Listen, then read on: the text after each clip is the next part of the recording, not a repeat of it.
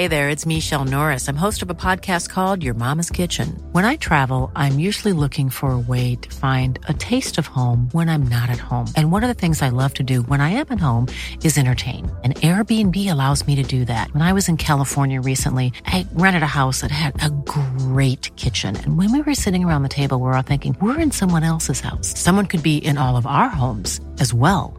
If you have a home, but you're not always at home, you have an Airbnb. Your home might be worth more than you think. Find out how much at airbnb.com/host.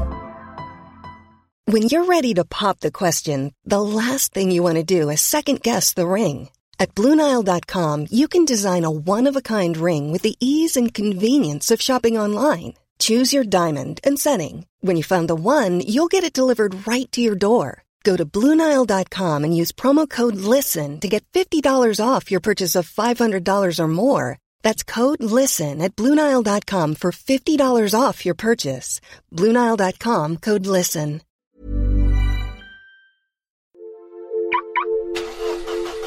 This is a Manhattan-bound B Express train. The next stop is Grand Street. Mind the gap. Hello, I'm John Elledge and this is Skylines, the Citymetric podcast.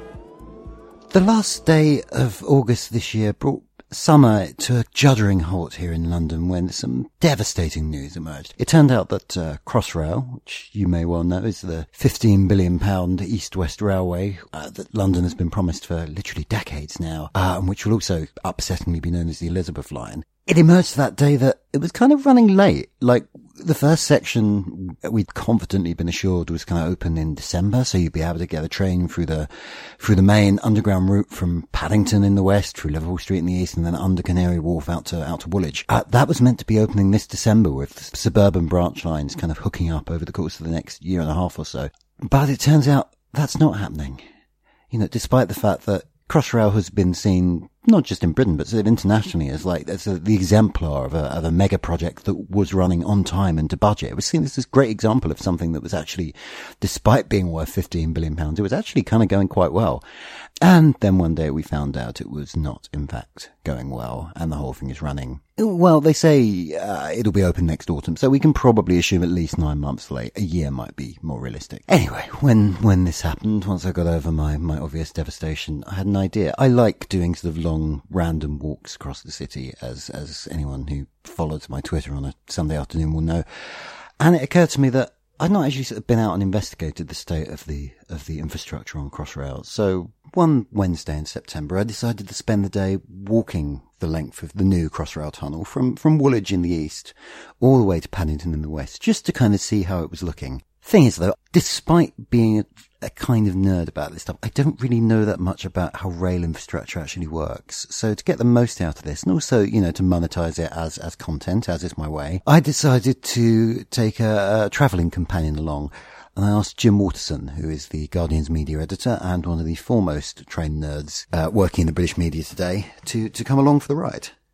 What you're about to hear now is a series of recordings we made that day. They were made on my phone using a sort of earbuds headset microphone. So the quality it's always audible, but it's not always amazing. Sometimes it gets a little bit windy, but I've tried to do it the best I can. It's also a sort of live recording. Like, we didn't plan any of this. We just kind of like chatted about various Crossrail related subjects as we go along.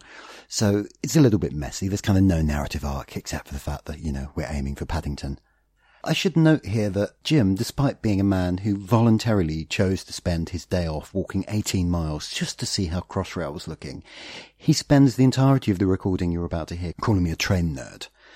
So I'm going to get my retaliation in first by pointing out that he's a little bit confused about where Woolwich is. And he didn't know there was a foot tunnel. Just saying.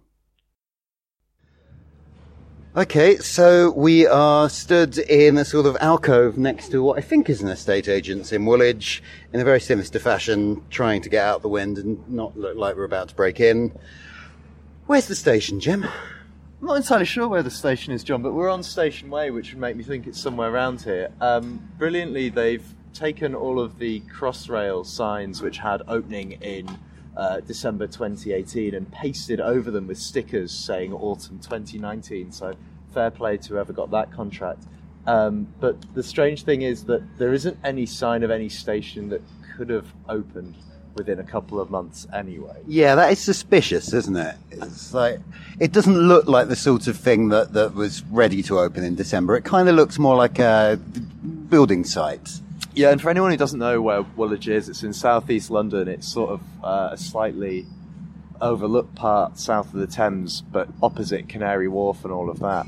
And if you go down here, there's an enormous development of a former military site, which I quite like. I'm not sure if it's okay to quite like, but it does the job for me. And the Crossrail thing was the centre of all of it, that would make all these people buying these overpriced new flats able to commute to the city. And there ain't no sign of it. There's a lot of hipster bars that seem to have already opened. Yeah, which I think might be a bit premature. Given that, I mean, I think it's a nice development as these things go. I think they're doing good things with what was just a military encampment for many decades, and they used to, Thamesmead just up the road. That's on the site of where they used to blow stuff up for a laugh. And is this where they used to do the blowing up from? This is where the people who did the blowing up were based, and they'd nip up the road to the marshes at Thamesmead and blow stuff up, and they developed that as housing in, I think, the 80s. The thing I find weird about it, though, is it's kind of nice in itself. But it does kind of feel like it's sort of encroaching upon this sort of very old school working class bit of southeast London that always feels to me a bit like a northern industrial town. It's got that kind of, this sort of nice square with a water feature and maybe some new flats for Tesco's will sort everything out. And then here's suddenly the new East London, of Docklands and hipsters just kind of like encroaching along the Crossrail route. So, it's about 10 o'clock now. We're going to try and get to Paddington later this afternoon. I guess we better hit the road. Brilliant. Okay, so that was about an hour ago. I am now in the lift to go down to the Woolwich Foot Tunnel. We've been going about an hour, by which I mean we stopped for breakfast and had that for an hour. Immediately after we recorded that last segment, some very nice men from Berkeley Homes came out and asked us what the hell we were doing with ourselves. And then we had our first argument about whether we should take the Woolwich Foot Tunnel or the ferry. And then we had a secondary argument about whether or not we should get the lift or the stairs down to the Foot Tunnel. So I got the lift. Jim said he would race me, and he beat me, the bugger. How are you doing? I'm all right. Don't try and do 100-odd stairs after a full English breakfast, though. You'll feel a bit funny. Yeah, I mean, that's not the smartest move you've ever made.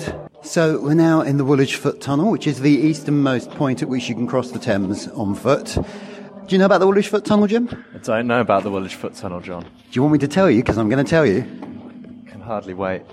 Okay, so it's about 1890. At that point, there's a lot of people who work in the docks on the north side of the Thames, but they live in the houses on the south side of the Thames. So mostly they get across using horse ferries.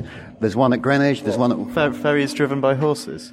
I think so. I should probably look that up. I've had a debate about this quite recently. We think it means that there's horses involved somewhere. It might mean ferries you can get horses on. I'm not actually sure. Did they ride the horses across the river, John? Like Vikings. Vikings don't do that, do they? Anyway, so there's a lot of people like crossing the Thames on a regular basis, and it's a bit of a pain in the arse because, Victorian London, a bit smoggy. Sometimes you can't run a boat, you can't get people to work, can't get people back from work. So some Labour politicians in the East End decide that they want to build some permanent crossings. So they can't build bridges because there's a lot of ships coming in and out. So they come up with a committee that looks at a number of proposals. They end up with one bridge, which is Tower Bridge, which raises. But also, they eventually decide to do two tunnels. So the Greenwich and Woolwich Foot tunnels are built kind of as a package to replace those ferries. One of the prime movers in this is a guy called Will Crooks, who's a fascinating figure who did, he was not only responsible for these tunnels, he was the first Labour mayor of Poplar. He was one of the first independent Labour MPs in the House of Commons. Unfortunately, this being the late Victorian Edwardian era, he was also a bit of a eugenicist. So kind of a mixed record there. But we're now about halfway down the Woolwich. It's quite eerie down here, isn't it? It's very cold, and if anyone knows Greenwich, where there's a foot tunnel where you can hardly get across now because it's so busy, it's very eerie because we can see from end to end under the whole length of the Thames. It's very, very chilly down here. And the strange thing is, we're pretty much the only people down here. So we're in a silent, probably kilometre-long tunnel under the Thames, and it's a little bit eerie. I kind of like it. I just kind of like the fact that it's here and nobody bloody uses it. And, you know, if you're ever trying to get from North East London to South East London, what else are you going to do? Okay, this is present day John here. I'm not going to break into the recording too much, but there's a couple of things I want to note about the above. Firstly, we did in fact find Woolwich Station. The very nice men from Berkeley Homes who kind of popped out to check we weren't going to rob anything, pointed us in the direction of the correct set of hoardings. And it is sort of there. It's just hidden behind these hoardings and it's not really recognisable as a station quite yet, but it's probably not actually that far off. Also, I finally got round to looking up what a horse ferry was. Just for the record, it's a boat big enough and long enough to take horse and cart without unharnessing the horses. So it's not drawn by horses, it's not specifically for horses, but it can take horses. So, now you know. Also, I want to apologise in advance for the fact this next section is quite incredibly windy. In places, it's actually quite difficult to hear.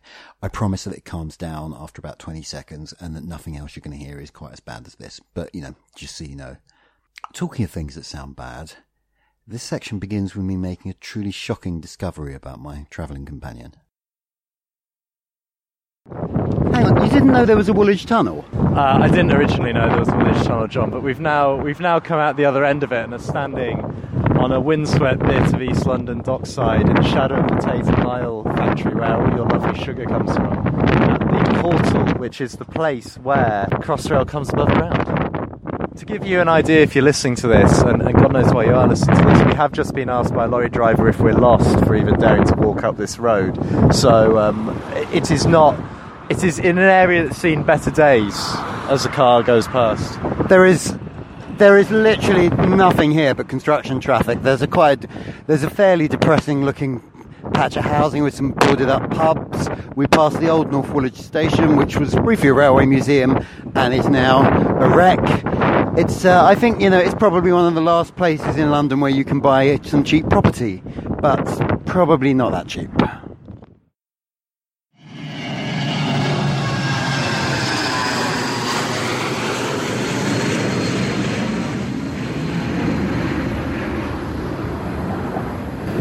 Cool, playing. Okay, so what are we looking at here?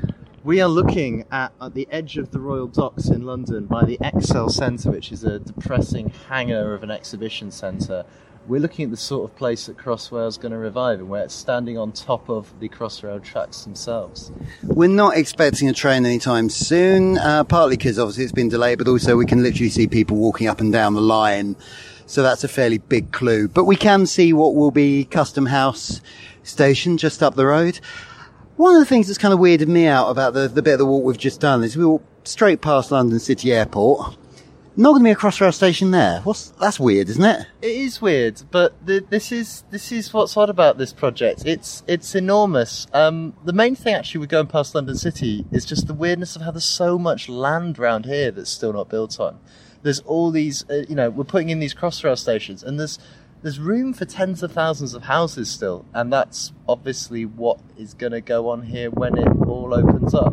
And the other thing that you wouldn't notice if you live, working in central London or just visiting, is on the outer reaches, there's just so many people working on Crossrail still. There's just hundreds of people who've already passed, manning gates, working on the tracks, building signals, all in their orange high-vis jackets. And there's a lot of jobs that have come out of this. Okay, so I've got a bit of a personal question. When we were going through North Woolwich, you said, I was last here with my parents when I first moved to London. Why did you bring your parents to North Woolwich? I think I brought them to look at where Crossrail was going to be built, John. Yeah, but I don't inflict this nonsense on anyone else. This is a very solid, you're actually quite privileged. I never normally let people come on these sort of odysseys with me. Why did you bring your parents? Well, I think I come from a slightly strange North Yorkshire village, and they're very excited. They wander around London getting very excited at seeing big things like this. Okay. Oh, there's a plane going over, and a DLR train going past. It's like the future. So this is a bit weird. We're sort of in a garden on top of a station, next to a skyscraper, with a roof on top of a dock. What the hell's going on? Well, We've had a bit of a wander. We've wandered through the bit of the Docklands that you sort of forget about, which is the really disgusting, grimy part where there's just a stream of cement trucks going up and down. We saw a Tate & Lyle factory and got some nice smells. That was all right. But we're now in Canary Wharf, which is everyone's favourite Blade Runner-esque financial centre, where there's lots of restaurants offering takeaway lobster, people in suits looking slightly stressed and wondering whether it was really worth the fat salary to ruin their lives in this way. And we're now sitting in a beautiful, bizarre rooftop garden of the sort that you'd imagine belongs in somewhere like Hong Kong, on top of the Crossrail station in Canary Wharf. And it's genuinely worth coming to check out if you're ever in this area. I don't know if I'd make the trip specially, to be honest, but it's just kind of an odd thing to attach to a piece of transport infrastructure. It's like, you're right, it feels very sort of like something you'd expect in a sort of Asian city, rather than East London. So we've done a fair chunk of the route now.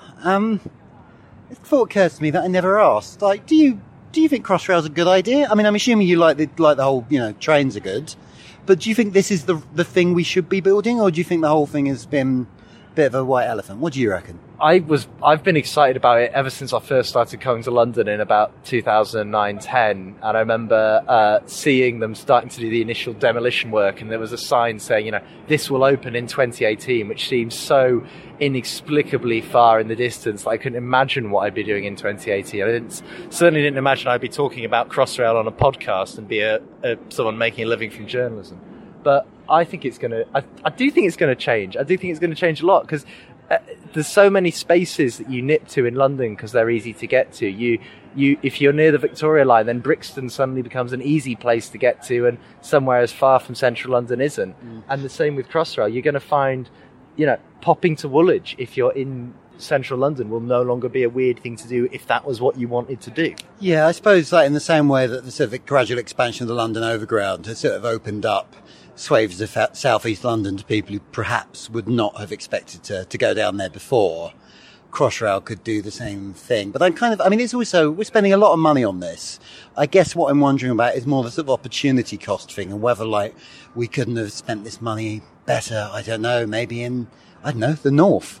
I'm going to be a bad original northerner here and say that obviously I now live in London. I think if they hadn't built this, how the hell would anything function for a decade to come or so? I used to commute on the Central Line. Imagine trying to get that in a few years' time, assuming that people start taking the tube again in greater numbers.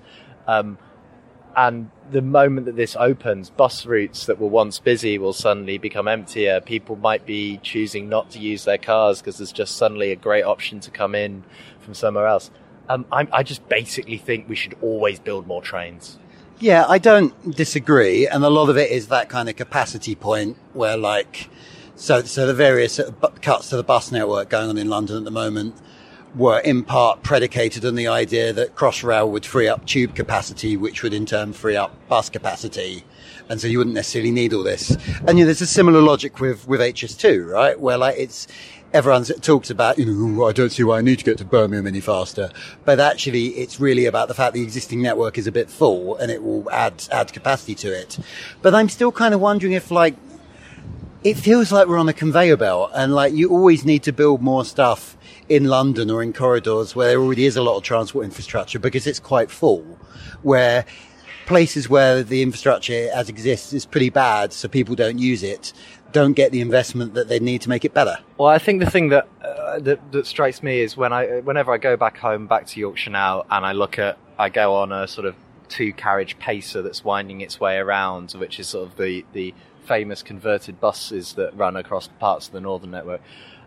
It is that core bit. If there was one logical bit that would make sense to have something new, not an upgrade, not a sort of a few $100 million here spent improving a route, but just an entire new railway, that link between Leeds and Manchester is the one that's crying out for it. If you could have some sort of rapid transport, if you could make that sort of Pennine megacity that Will Alsop used to dream of, that would be cool. That would be something that I think would be brilliant to see the money spent on. But the thing you got to remember is Crossrail costs all of this and is only really about 8 or 9 miles of new track.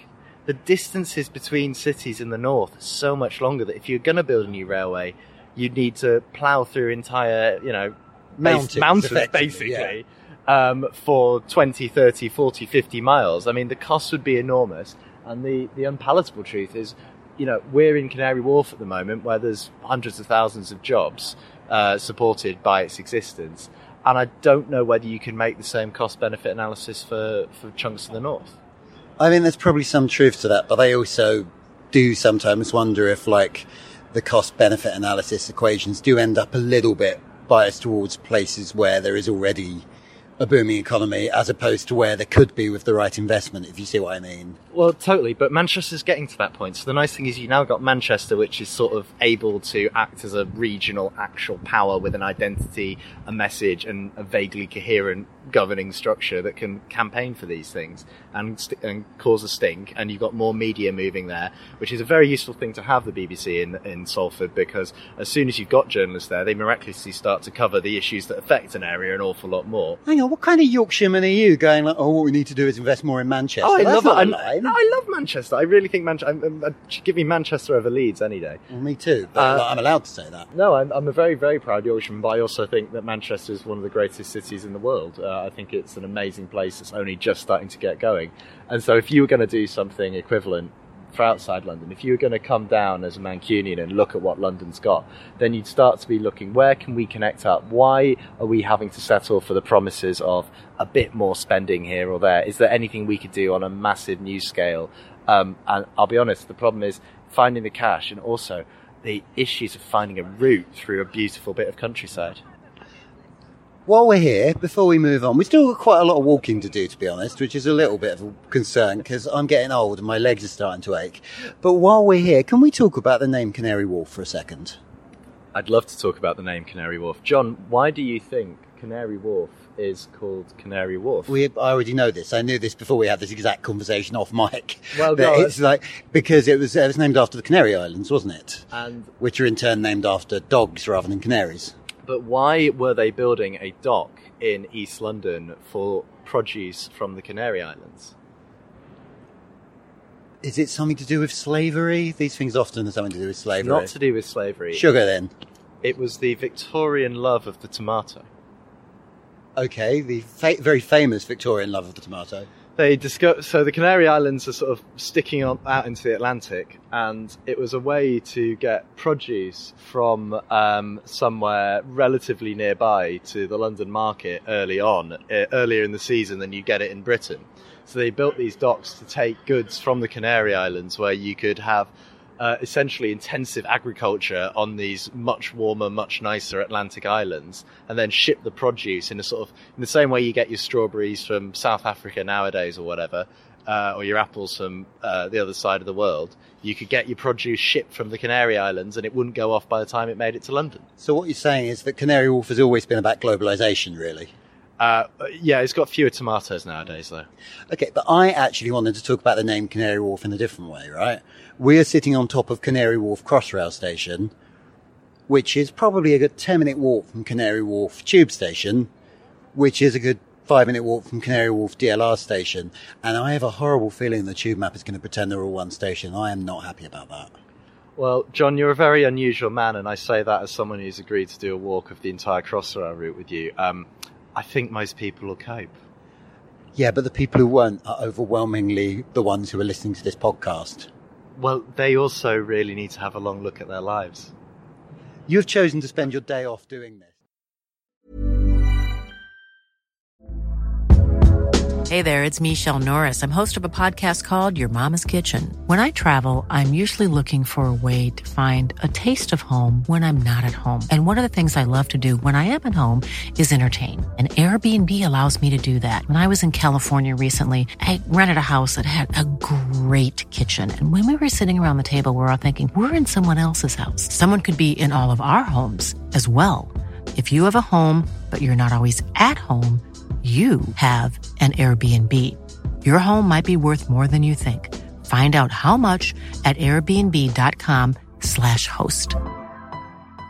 Hey, it's Ryan Reynolds, and I'm here with Keith, co-star of my upcoming film, If, only in theaters May 17th. Do you want to tell people the big news?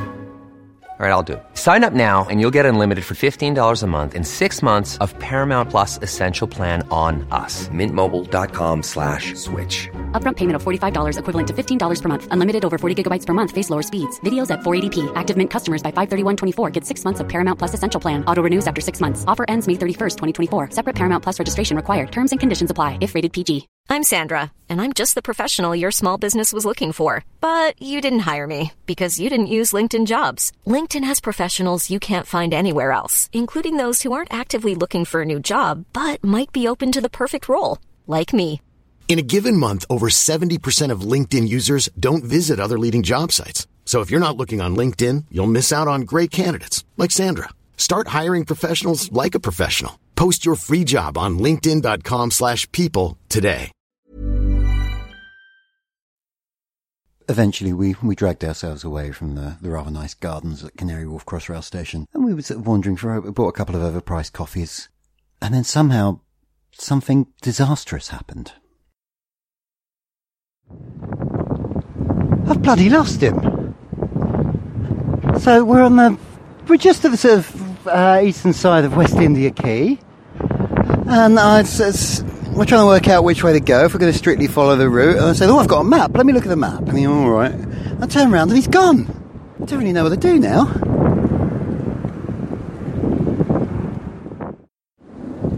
Found him again, he was found a van. The sudden burst of noise there was actually the sound of me knocking that overpriced coffee onto the floor. I cut the bit where you could hear me howling. That cost like £3. Anyway, after that disaster, we had a walk through the proper heart of the East End, past the church in Limehouse, designed by Hawksmoor in the 17th century. And eventually, we made it out to Whitechapel, where we decided to stop for a pint. So we are in the Blind Beggar, which is a pub on Whitechapel Road, which is famous for once being a haunt of the Cray brothers, and now mostly just like hipsters, because it's the East End and that's what they do, really. But the reason we're here is because it's very near Whitechapel Station, which is going to be on Crossrail, but was a late addition, wasn't it? Yeah, I can't remember the deal, but basically they kicked up a fuss until they got to, they were like, you're gonna mess up the East End while building this damn thing. Can you at least put us on the line? So Whitechapel, if you don't live in London, is sort of the edge of where the financial district starts proper again. It's the end of the residential area and the start of the sort of city itself, where you start to get tower blocks going up and big buildings coming in. So yeah, it's an interesting area. Yeah, no, we passed Stepney City Farm, where like they clearly had to sort of pull up an enormous amount of land previously occupied by some sheep to build a Crossrail portal. So basically, I think the deal with the Whitechapel thing is just like, you know, you're gonna fuck everything up for us, then you really need to give us a station of response. And you can kind of, we were looking at a map at Canary Wharf, you can kind of see there's a sort of massive bulge in the line where it kind of goes out of its way to serve this one. What do you think of the East End? You used to live around here, didn't you? I did used to live around here a while ago, but the main thing with this area, and it's telling, even compared to when I moved to London a few years ago, Crossrail is having this effect on places. The whole street along here has been freshened up, has had, you know, the stonework's been blasted to make it clean again. There's new buildings going up everywhere. So you build these stations, you build these new infrastructure to serve the people of somewhere like Whitechapel, and then what happens inevitably is new people come in because they want to live there because it's got better transport links, and that's the eternal sort of churn of something like this. You make a place nicer, easier to get to, and then what does it do for the people who were living there beforehand? Well, it's the whole problem with gentrification, isn't it? It's like if you don't have a financial stake in the place, then you get pushed out. But, you know, historically that wasn't too big a problem because people just moved on somewhere else. You know the story of the building on Brick Lane that everyone bangs on about, that was a Huguenot church and was then like a synagogue and is now a mosque.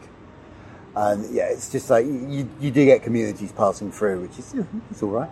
Yeah, I mean, my aunt was a trainee nurse around here in the 70s, and most of the population were Jewish people who'd moved here in the 30s and 40s, and now it's predominantly Bangladeshi, and every generation has cycled through here, you know, with a new wave of immigration, people come in and then move on to elsewhere. So here's the thing, my grandfather grew up not far from here and moved out to the Essex suburbs. He clearly moved along the district line because like you want somewhere that you can get back to the old place and family and friends and so on. I have friends whose family were in Bethnal Green and moved out along the Central Line. So we're probably going to get people moving out to like bloody Shenfield and so on.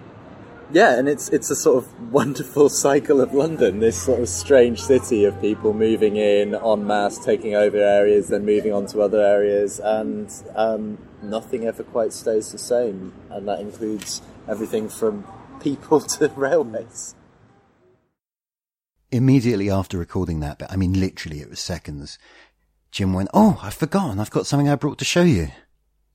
I got a bit frightened at that point. The suspense is killing me here.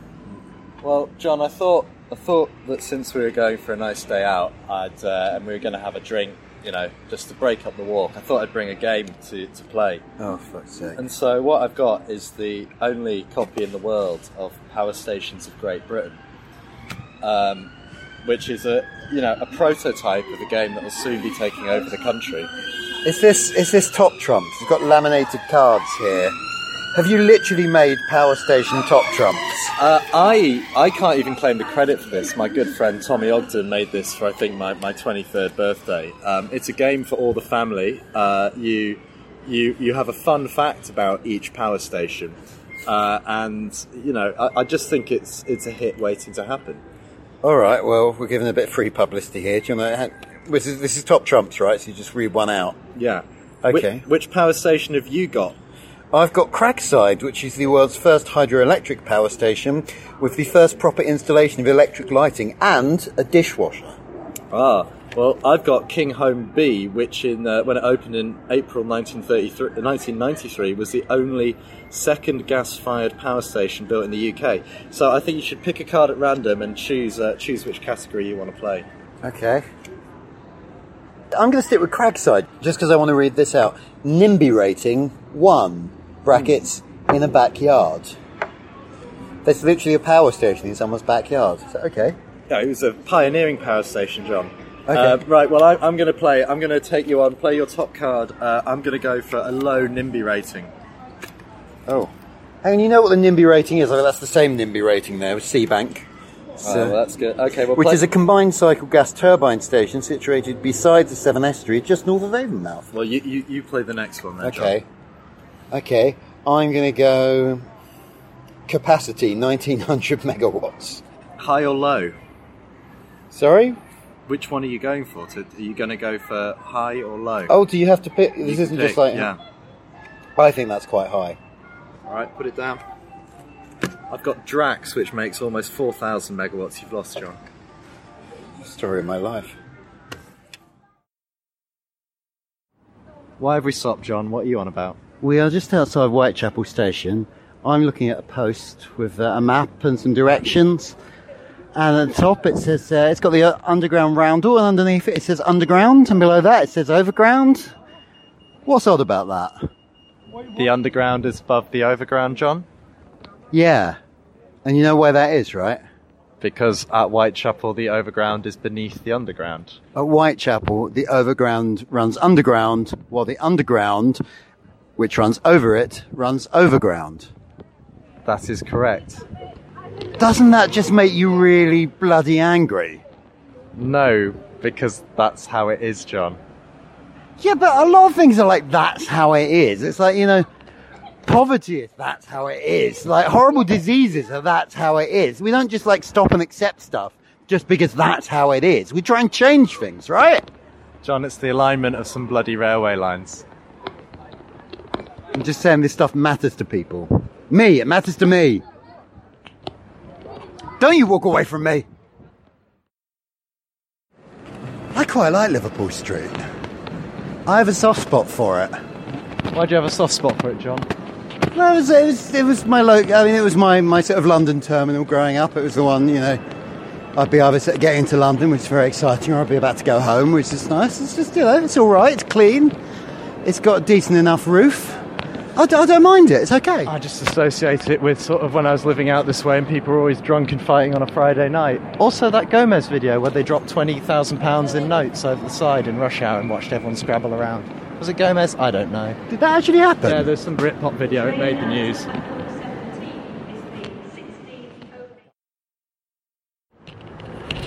We are starting to run short of time, so if the sound quality is even worse than it was before, that's because we're now not stopping when we need to record something.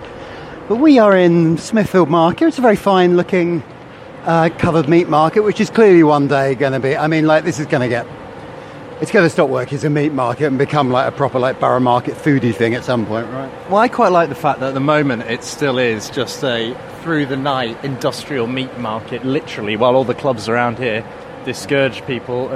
Our meat markets in the more figurative sense. That's the literal metaphor that I'm heading for there, John. But hurry up. All underneath it is a web of railway tunnels, some of which are used by Thameslink. And this is the thing, we're near Farringdon. Farringdon is going to be the sort of hub of all of this. It's going to be the only place where you'll be able to get a north-south and an east-west train at the same time. That's nice, that connects up. But excitingly, I have a story about Farringdon and Crossrail. Okay, what's your Farringdon story? Well, so here near Farringdon Station is where in 2013 I went underground with Danny Alexander, who was a politician. I can't remember what he did. What was he? Stuff dreams are made of. Yeah, he was a secretary to the Treasury. He was what was that party called that he used to represent? Oh, it was that one from the olden days, wasn't it? Yeah. Something they're in some coalition or something, Liberals or something. Social Democrats. That was it. And we went down there, and I was a journalist to witness the occasion of one of the tunnel boring machines being driven off to die in a tunnel on its own, because they can't take them out, so they sort of just leave the drill head underground in sort of a tunnel and then concrete up the entrance to it. And we buried a time capsule.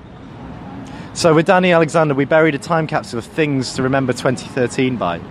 What was in the time capsule for 2013? I think there was like a copy of the Evening Standard, The Economist, and like an associated load of tat of things that were currently in the music charts. A time photograph of Nick Clegg, that kind of... That kind of vibe. So, many hundreds of years' time, people will dig down into that tunnel and find the remnants of what 2013 was like, thanks to that.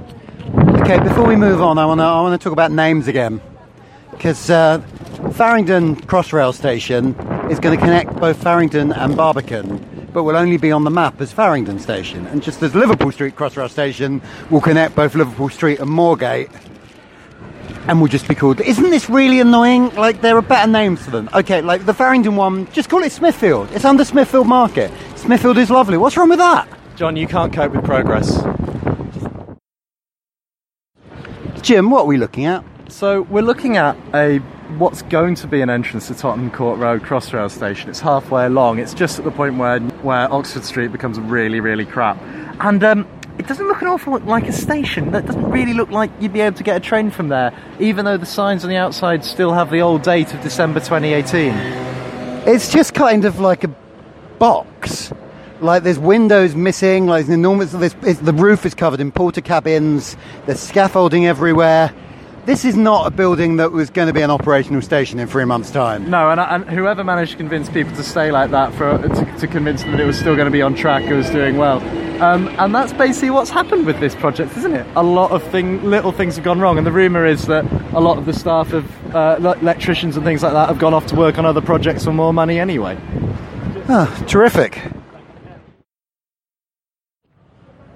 So we've just escaped the hellhole that is Oxford Street. We're heading towards the end of this somewhat torturous and strange journey from Woolwich all the way to Paddington.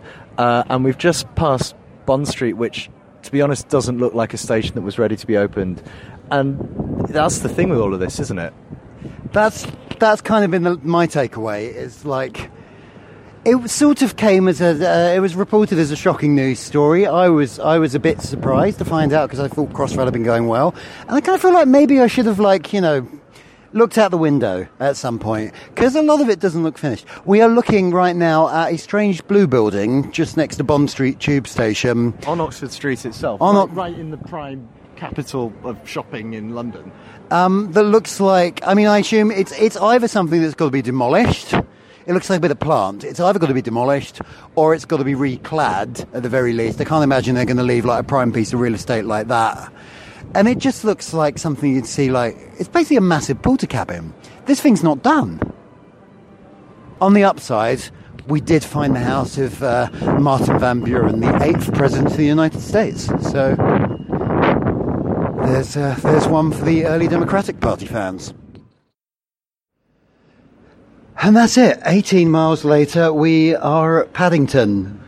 I don't think anyone in the world has ever been so happy to see Paddington emerge through the streets of London. I mean, it's a truly awful place to be. It's not a good-looking building, but it was just delightful to see it. Especially after a final schlep on behalf of you listeners through the West End of London to say we've fully checked out the Crossrail route. It's not finished, is it, John? I don't think it looks that finished, no. No, I think it is a failure of transport journalism to not have noticed before that it clearly is not going to be ready in December, is it? Let's be honest.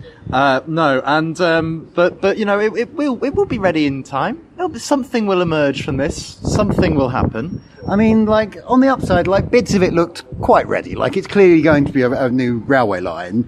It's just there's also lots of bits of it that still have like the wrapping on, as it were.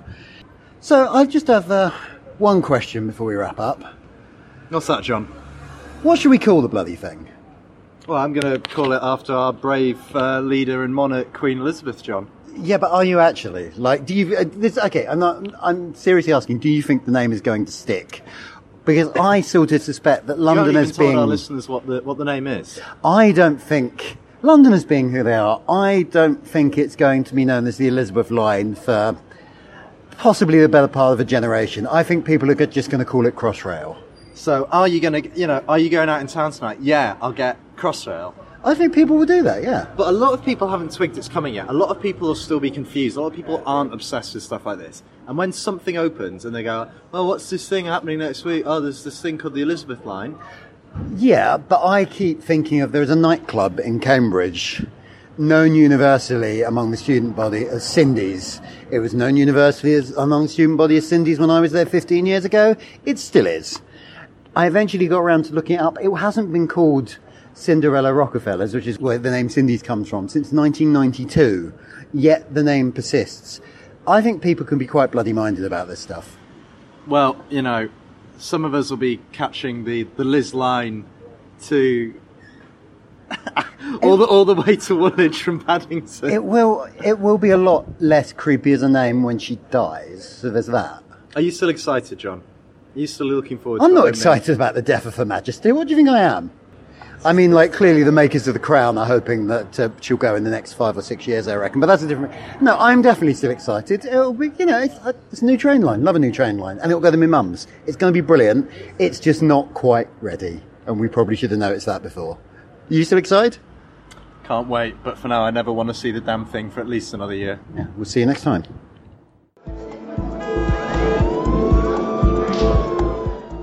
You've been listening to Skylines, the podcast from City Metric, the New Statesman City site. It was presented and produced by me, John Elledge. If you enjoyed the episode, then please do consider leaving us an iTunes review. It really helps other people to discover the show. And, you know, the more people get listening to the show, the sooner I can achieve my real goal of world domination for the medium of trains. Thanks for listening. Goodbye.